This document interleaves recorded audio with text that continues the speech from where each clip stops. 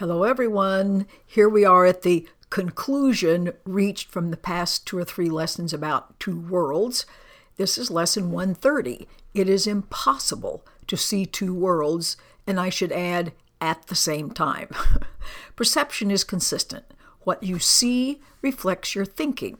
Remember how much we talked about that at the beginning of this series of lessons. Way back in the first 50, it talks a lot about thoughts and seeing being identical.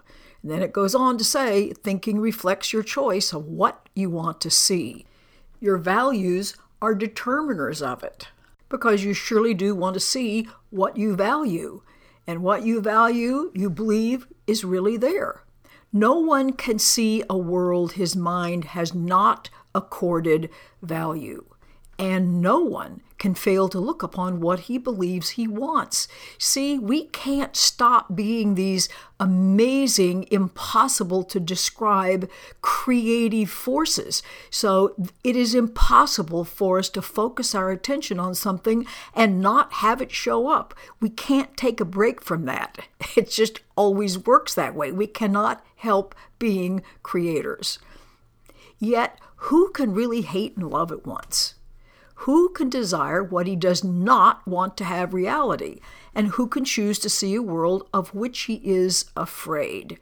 Now, I want to add something in here that's not in this lesson, and that is the author of this material knows we are afraid of this beautiful, loving world. It knows we are afraid of love because love implies oneness with no separation.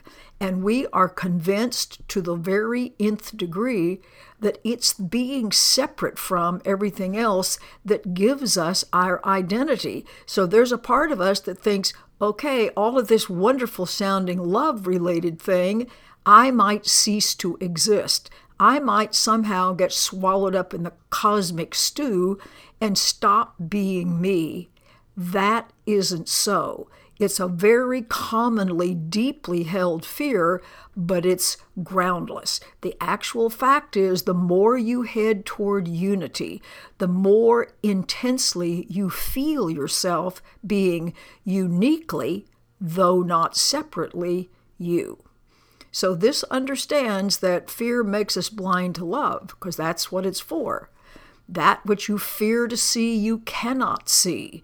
If you're afraid of love, you can't see this beautiful world. Love and perception, in other words, that seeing experience, go hand in hand. Fear obscures in darkness what's there when we're afraid of what's there. What then can fear project upon the world? What can be seen in darkness that is real? Nothing.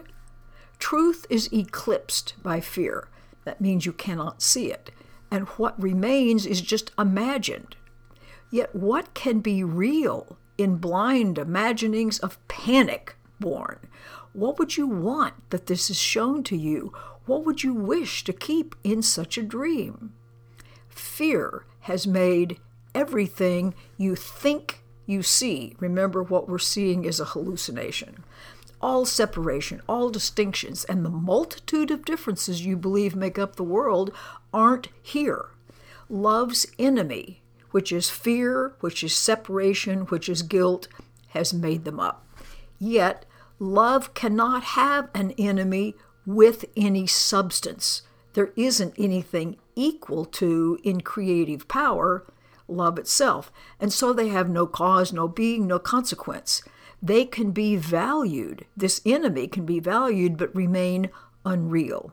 Love's enemies in all of their forms can be sought, but they can't be found. Today we will not seek for them, nor waste this day in seeking what cannot be found.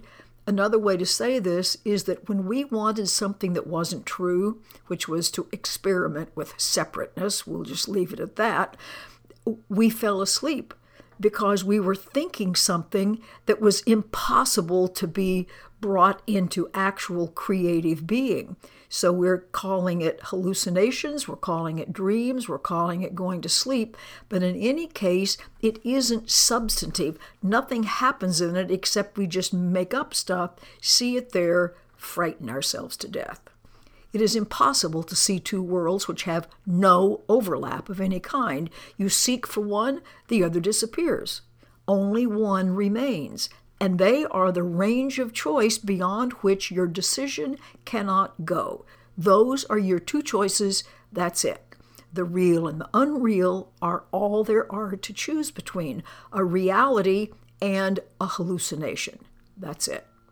Today we will attempt no compromise where none is possible. There is no compromise between an awake, real, loving state and a hallucination. They're not on equal footing. The world you see is proof you have already made a choice as all-embracing as its opposite. What we would learn today is more than just the lesson that you can't see two worlds.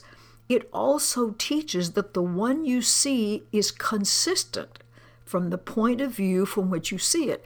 It is all a piece because it stems from one emotion. In other words, the hallucination stems from the emotion of fear. Reality stems from, if you want to call it, the emotion or the reality of love, which is really all there is. So 6 times today, being so grateful that the truth remains true, we're going to give 5 minutes to the thought that ends all compromise and doubt. And we're going to go beyond them all. We will not make 1,000 meaningless distinctions, nor attempt to bring with us a little part of unreality. You can't bring part of a hallucination into a waking state. So we're not going to try that as we devote our minds to actually finding out what's real. Begin your searching for the other world by asking for a strength beyond your own and recognizing what it is you seek. You don't want illusions. That's another word to call our hallucination. And you come to these 5 minutes emptying your hands of all the petty treasures of the world, all those things that you value, that you think are important, that you think are necessary for your well-being.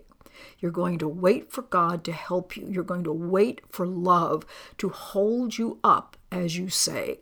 It is impossible to see two worlds.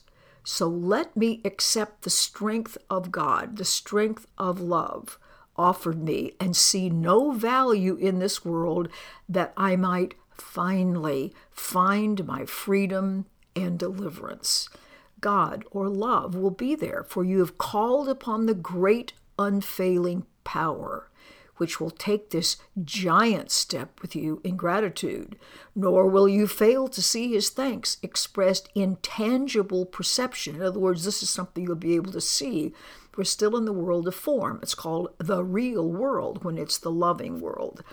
You will not doubt what you look upon, for though it's still perception, it's not the kind of seeing that your eyes alone have ever seen before. And you will know God's strength upheld you as you made this choice. So dismiss easily today any temptation that comes along by remembering the limits of your choice, the unreal or the real, the false or the true, the fear-driven or the love-driven. You get to see only one of those. Perception is consistent with your choice, fear or love, and hell or heaven comes to you as one. They are a package deal. Fear, guilt, and this world is a package. Love, unity, bliss, obviously are a package.